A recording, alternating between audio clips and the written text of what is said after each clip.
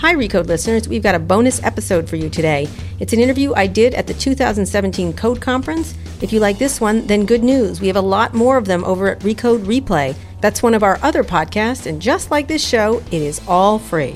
This is an interview I did with Jill Soloway, creator of Transparent, and I Love Dick. Let's take a listen. All right, I'm going to bring out someone I recently met at the Makers Conference, and I've been a huge fan forever.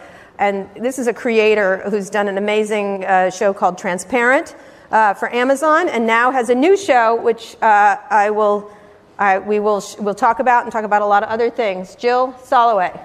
Woo! Thank you. You want me over here? Yes, right there. Have a seat.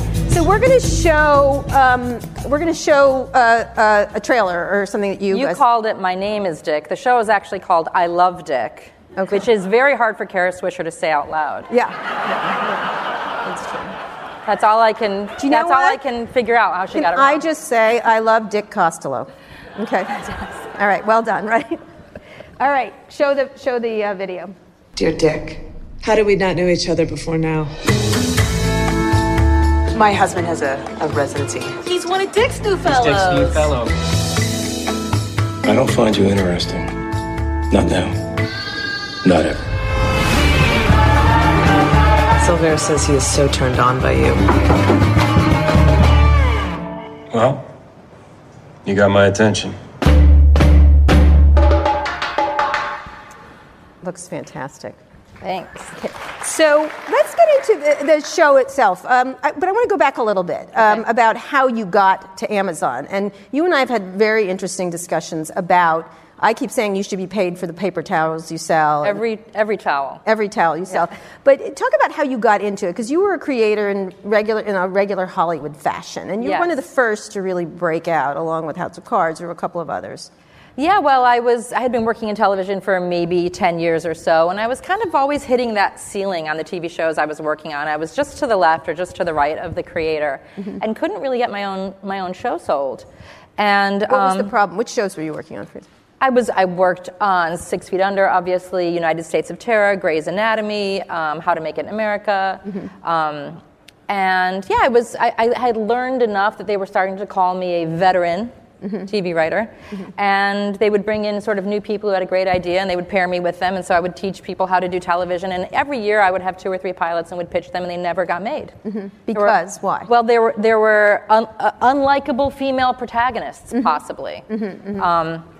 Transparent was the first time that I had a female protagonist played by a man, so that could be why I became successful. Perhaps. Yeah, but to be less jokey about trans issues, my own parent came out as trans about maybe 6 years ago, and very shortly after, a good 2 or 3 seconds into the phone call, I started planning the TV show. Okay. Everything is copy, as Nora. This was one where I was like, maybe I have not been successful in television yet because I haven't had the right idea. Maybe this is the right idea. Right. Okay. And did you say this to your? I didn't say it on the phone to my parent. No, I said, "I'm happy for you. I love you. I support you." I did not say I will be monetizing this into a program. I left that out. Left that out. Right. And yeah, I would say the show started writing itself. It was a family whose parent comes out at trans at the age of 70 is crazy in real life, and it's great for television as well. So I had relationships at HBO and Showtime. Right. I almost felt like HBO was my college. I worked on 6 Feet Under, and I prepared my pitch, and I went around to. I actually wrote the pilot. I spec'd the pilot on the advice of my agent. He said, "Go ahead and write the whole thing. You'll go and have a meeting at each of the big networks, and then we'll send them the written script." And I kind of went around to all of the usual suspects, to HBO, to Showtime. Netflix was around at the time. I talked to FX. And then there was this sort of, would you like to pitch it to Amazon? And, So what happened at the first ones? Because that's where you originally wanted to do this. I think, HBO was like, we'll think about it. Showtime was like, we'll get back to you. FX had a trans show in development with Ryan Murphy that ended up they didn't want to do both at the same time. That ended up not happening. I think Netflix had Orange at the time, and they felt like everybody had their reason why it wasn't the right time for this show at this network with me. Mm-hmm. And so my agent talked about Amazon, and there were no shows, so I was like, what will happen? Mm-hmm. How will Amazon have a TV show? I actually thought that you would be clicking on a product in the TV show and buying it while you were watching it. Right, okay. So you were dubious. I was quite dubious. Because you were going to do a web series of it, right? No, I thought that it was, when I told people I had sold the show to Amazon, I was sort of like, I think I might have a web series. I don't know what it is. Okay. I don't know what it's going to be. Mm-hmm. And I think I didn't really understand Amazon's ambitions in content and how things would evolve year to year to year. I mean, I think a year later when we were nominated for a Golden Globe, I really realized that we were, on the playing field. I just kind of never thought we would be on the same playing field. So that was really exciting. So what was the meeting like? Who did you to Joe Lewis. I pitched it to Joe Lewis and Sarah Babineau and Kristen Zollner. And all of my meetings at all of the places were very casual. And because I knew everybody. And guess what happened in my real life? And let me tell you my story. So when you sold it to Amazon, you were hoping for, it wasn't like your last ditch thing, but you were hoping for just to get it made. And did they allow you to be, is there a different, I want to talk a little bit about the difference of making for a Netflix, Amazon, Google / Well, one thing happened at the deal stage with them that really helped me to, make the decision, which was they said, and I don't know if they would ever do this again, but at the time, maybe because they were building their business, they said, if we don't end up picking it up, you can have the footage, the half hour back, and it could be the first part of a movie, as long as you give us, right of first refusal on the movie. So in my mind, I had just come out of Sundance and had just made my first feature, and so in my mind, okay, I'll use this money from this shopping company to shoot 30 minutes, right? And we'll see what happens from there. And if worse comes to worse, because I felt like I wasn't going to have another great idea this big. Most studios, if you sell your idea to them, you can't get it back unless you pay a lot of money. Right, exactly. And so they were going to give it back to you. They were going to give it back. Give it back to you. Which was, what did you say to them? You were like, what? I was like, great. Yeah. If they don't, that made it worth it for me. And you then made it. Did they bother you at all, or did they not call you? One of the things we were talking about is how they didn't interface with you that much. Joe Lewis, they were around, but they have a very different style than most networks, and I don't really know how things work at Netflix. I imagine it's a little bit the same, but because they're using these kind of disruptive technologies, they don't really have the same tradition about, let's put a stop to things at the outline stage, at the script stage. They really don't weigh in over and over and over again. And after developing for 10 years with networks, I was doing a lot of rewriting. Simply, I would do some political rewriting all the time just to make people happy. Mm-hmm. I was working with groups of people and I wanted them all on board, and so somebody would have a note and I would go through and take a pass, just the way you iterate any project. And slowly but surely everything turned into something that I didn't really believe in. Mm-hmm. And your vision kind of gets dissipated. And none of that happened at Amazon. Right, give me an example of that, like something you changed, or for the minutes too, right? A lot of people tell me they have to do something for the minutes. It doesn't really matter how many minutes. Yeah, well, it wasn't really minutes. It just felt like, I wrote 2 or 3 pilots a year, mm-hmm. and often got the note that your main character is unlikable. Mm-hmm. And you need to have a rootable male at the center of your show. You can't have an unlikable woman, holding down a show. We can't root for her. Rootable, meaning? Rootable. Okay, rootable. Yes, okay, all right. That we root for her. Right, okay. You can't root for a woman who's, sexual or odd. The fact that the show I Love Dick is about Chris Kraus, and it's about her kind of losing it, mm-hmm.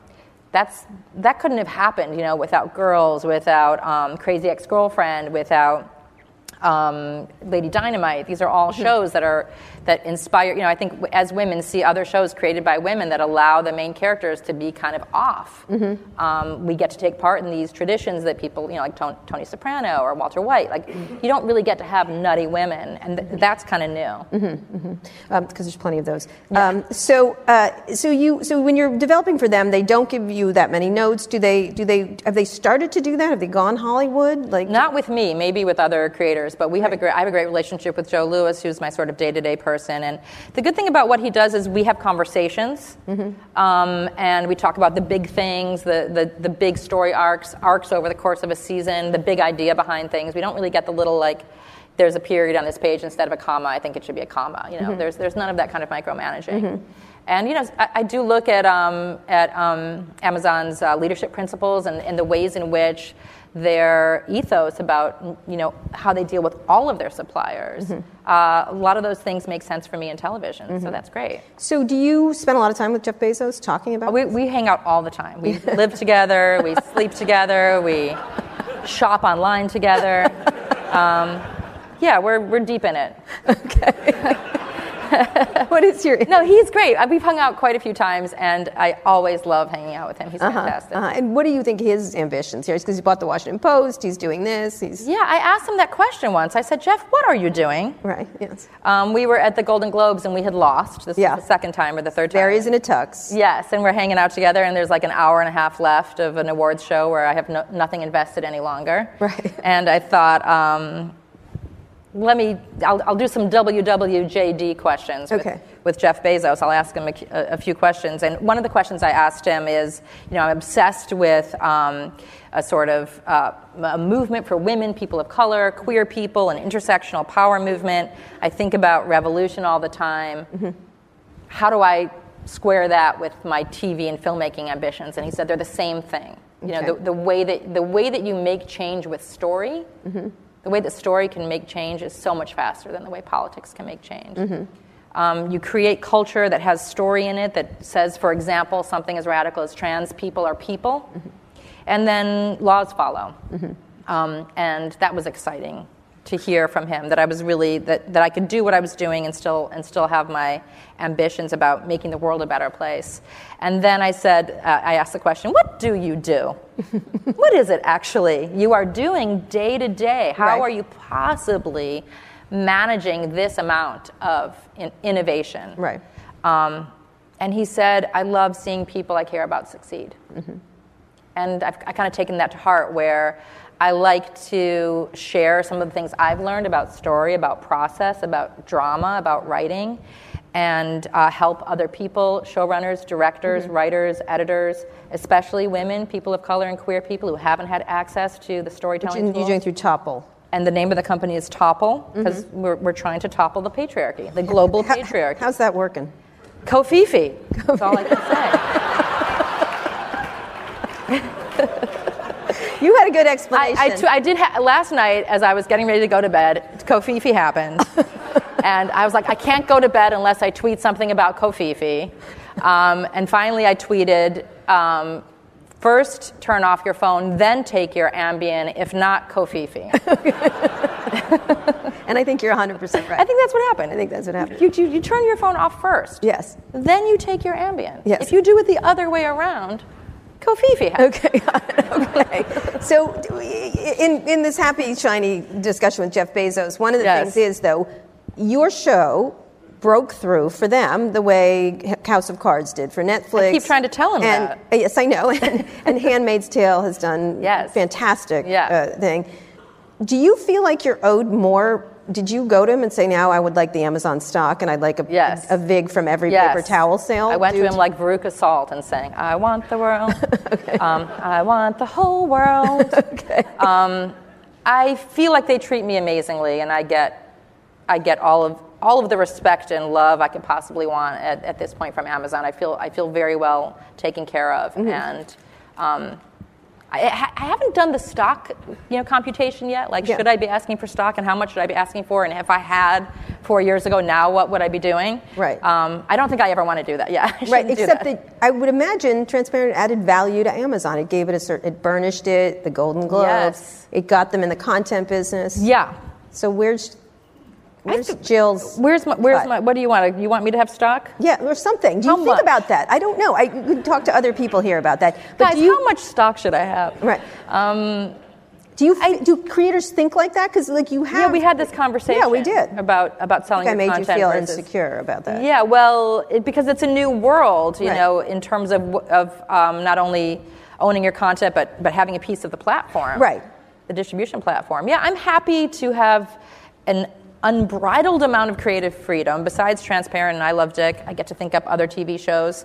I'm in business with them on movies. We have, ideas about VR. It's just a sort of matter of how quickly I can scale the business so that I can, still be present on the set to direct sometimes, still write some scripts because I love doing that, but also have my big ambition about. But what I want to get at is there should be a new economic contract between creators and distribution platforms, because it's not going to be like several people have said it's going to be Amazon, Google, Apple, and Netflix and others.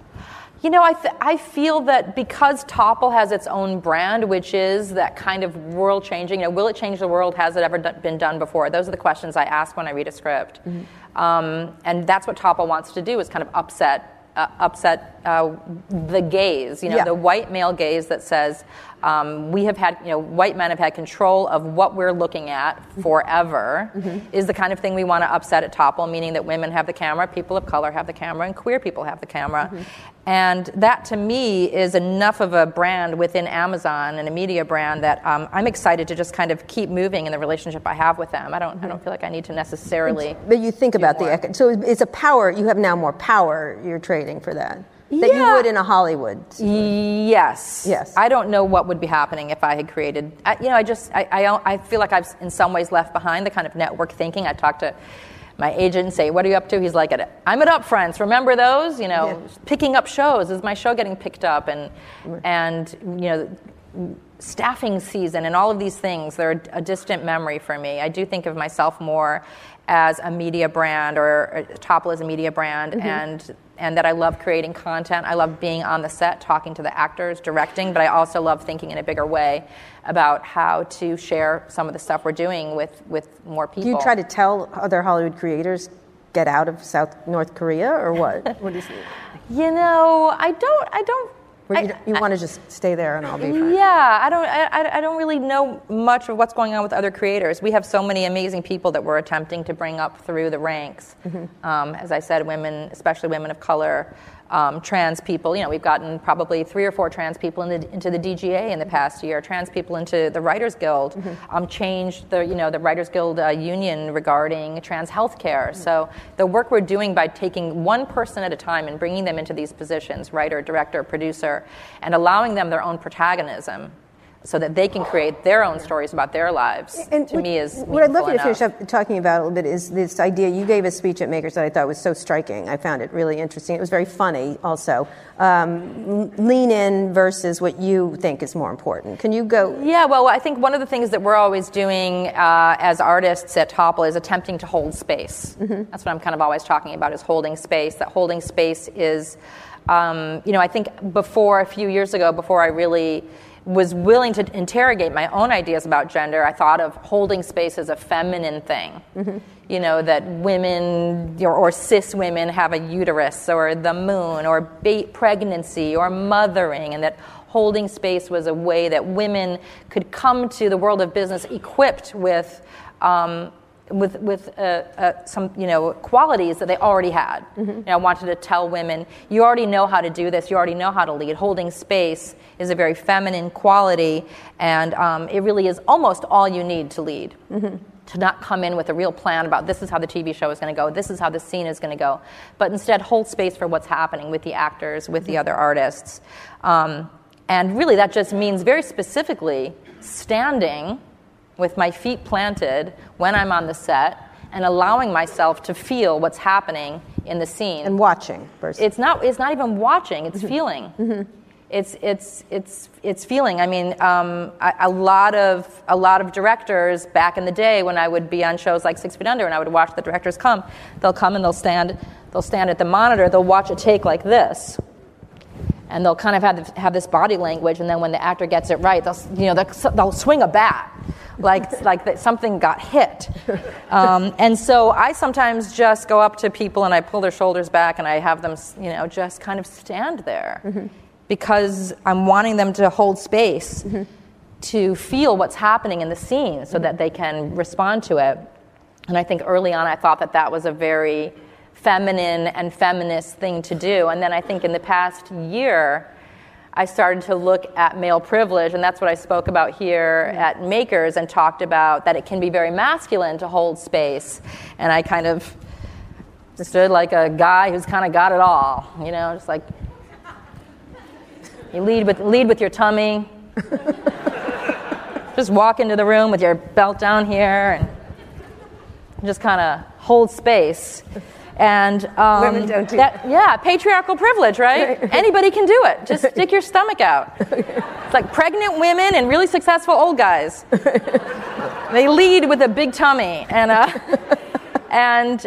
I started to realize this isn't feminine or feminist. It can be both feminine and masculine. It's ungendered. It's about something bigger.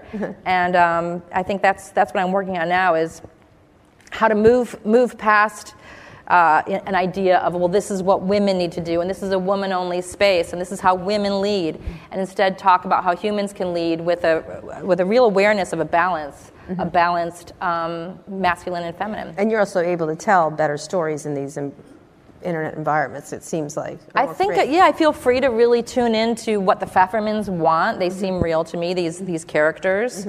And I can really feel my way to what the next episode is, what the next scene is, what the next beat is, and the same thing with I Love Dick. All right, can you explain this plot very briefly, and then we'll get to questions. Oh, I Love Dick? Yeah. Well, there's a real woman. Her name is Chris Kraus, and she was married to a man named Sylvain Lotringer, and they became obsessed with a cultural critic named Dick Hebdage. He he probably invented the field of cultural theory. He was like the first guy to say the Beatles are. You can do academia about the Beatles. And so they went out to dinner with him one night, and she became obsessed with him. And she started writing him love letters. She started writing Dick love letters in real life. And Dick said, "Leave me alone, you crazy bitch. Stop sending me these letters." And Chris and her husband Sylvain said, "Oh, Dick's response letters are part of the art. It's all the art project. Our letters to him." Her husband got involved, which I think is a strange plot twist, that her husband was cool with it. Or I thought, I've never seen this TV show where a husband is helping his wife seduce somebody. But because they're both artists, they kept, saying, well, his responses to us are art. And at some point, Chris looked at her letters and said, "These aren't letters. This is a book. I'm not crazy. I'm not obsessed with this man. I'm a writer, and this is my writer's voice." And that's really what I Love Dick is about. Yeah, you're not going to see that on CSI Miami. Not much. No. Do you imagine working for Google or others or Apple over time? Working for Google, maybe starting my own Google. I don't know. Right. Topple and Google sound alike. But working for other internet companies. I'm excited to work for anybody. I do have really big ambitions because I think about systems, and I think about mythology, and I think about revolution.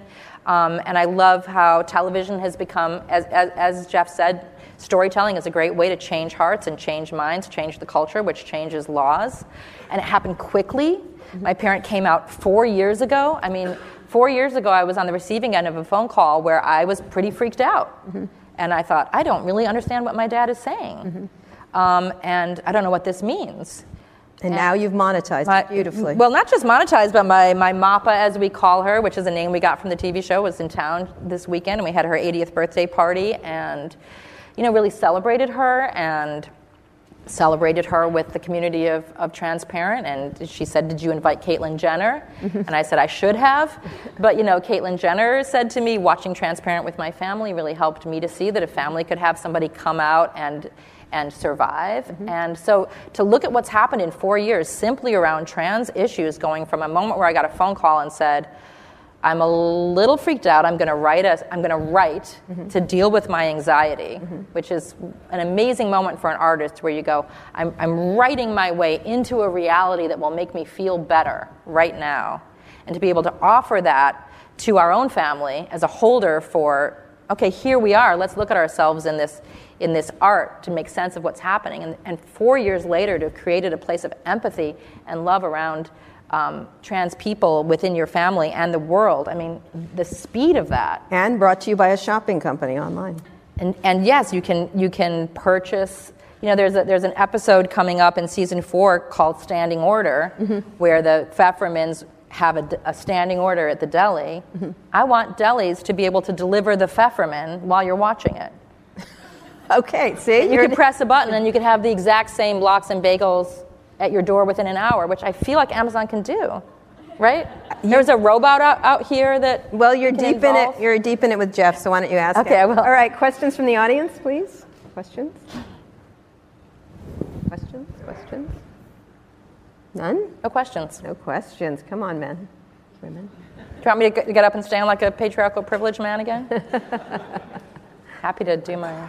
There's one. Hi, Jill. Hi. You're amazing. Oh, I think you. you're funny. It's a tough crowd.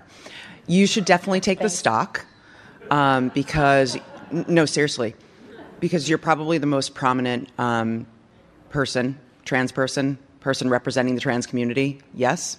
Right? So you need to have more money. Okay. Because then you'll rule some stuff. Okay. So get the stock. Okay. Hoard as much money as you can. Okay, hoard money. And give people you care about power. Okay. That's how it works. I will. See you later. Thank you. Hi, Megan. Hello, Jill. Nice to see you. On the money stuff, by the way, Leanne Pittsford, who started Lesbians Who Tech, founded it because during the Prop 8 battle, she found that gay men couples versus gay female couples were giving 6 times the volume because they had access to so much more money. Wow. It was so interesting to see the pay gap be so visible in that. And so she founded Lesbians Who Tech, who now is 25,000 people. It's a modern Ziff Davis. I just wanted to thank you for your work. When I worked for President Obama as the United States Chief Technology Officer, and one of the greatest things we need to do as a country is mobilize the talent, because there's so much talent. I was just in Appalachia with coal miners graduating from Code Boot Camp in Painesville, Kentucky. 1,000 coal miners tried for those 50 slots. We're not doing WeWork in the brick buildings in West Virginia, but we could. So working on that kind of stuff. And one of the things I really believe will help us all is if all of us start telling better media of everybody. Hidden Figures, the Hokulea.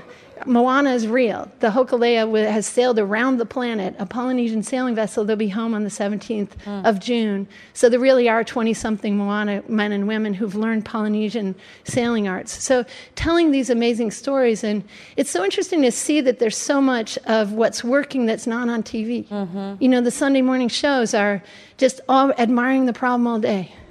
But we never heard about the coal miners. So just thoughts about that. And if you ever go to polygraph.cool/films, you can see the film dialogue. And it's really astonishing, even in the children's television. It's the language, men speak, women don't. We learn that, and then when we grow up, we do the same. I think it's 8-to-1 speaking lines for women versus men in most films in the Bechdel test. So what you're doing is so important. And I actually think as a chief technology person, the lift that you're doing on behalf of all of the talent and unlocking the talent of what we could all be, how we can be more authentically true, will really change the world and the economy and who feels more creatively confident about the future. So thank you. Thank you, Megan. Thank you.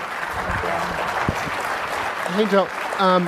Megan talked about sort of the representation in front of the screen. I'm curious behind the screen. You talked about the DGA getting some trans people, and I'm curious, in tech, there's a few prominent trans people who've transitioned, but it's still really hard for people that are just coming up that are non-binary or trans to get that first job. Is that still a big problem in Hollywood, or are you seeing that change? Yeah, it's a huge problem. I mean, we have to work with our people on the show who are really involved in making sure we have more trans people. We have to do person to person. We have to find that trans person, introduce them to a department head, get them in that job, keep an eye on them, give them feedback, make sure things are working. It's that's the way we're doing it right now, is just trying to stay connected to each hire and get these people into these positions, because it's really, I think not only do you have to be able to keep an eye out for trans people you want to hire, but you also have to be willing to turn down your friends and your friends' kids. If you're a white guy who went to Yale, you're going to get an email from your buddy who said, "My son just got out of college. Can you give him a job?" And you're going to have to say no. Yeah. And then you're going to have to see that guy at a barbecue over the weekend and know that you didn't help your friend's son. And that's a really hard ask. I think most white people would say, well, I will get to it. I will get to hiring people of color, but in this case, I actually do want to help out my friend's daughter. Most white people would say that. I'm guilty of that. Most women will say, well, she's a woman, so she's white, that's enough. Or there are ways in which you can think you're taking care of diversity, but you're still really leaving out trans people. You're leaving out trans people of color. You're leaving out queer people. So it has to be an active feedback too, and keeping it not just hiring, but keeping an eye on people and making sure things are working for them. So it has to be more than just sort of a diversity program, but it has to be an overwhelming active push. Absolutely. Thank Very you. briefly, Karen. Yeah, I just want to say, first of all, you're brilliant, and I love Transparent. Thank you.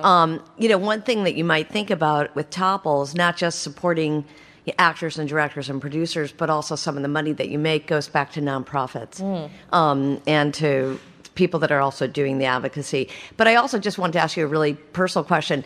When I've watched Transparent, it's as much about trans issues as it is about a Jewish family. How much of your family is reflected into the characters? A little bit. I mean, my mom's a little bit like Shelley, and my Mapa's a little bit like Maura, and I have a sister named Faith, and she's, they're a little reflected. I mean, to me, it just feels like quite an honor to have the kind of creative freedom that allows me to make such a Jewy show. It's true.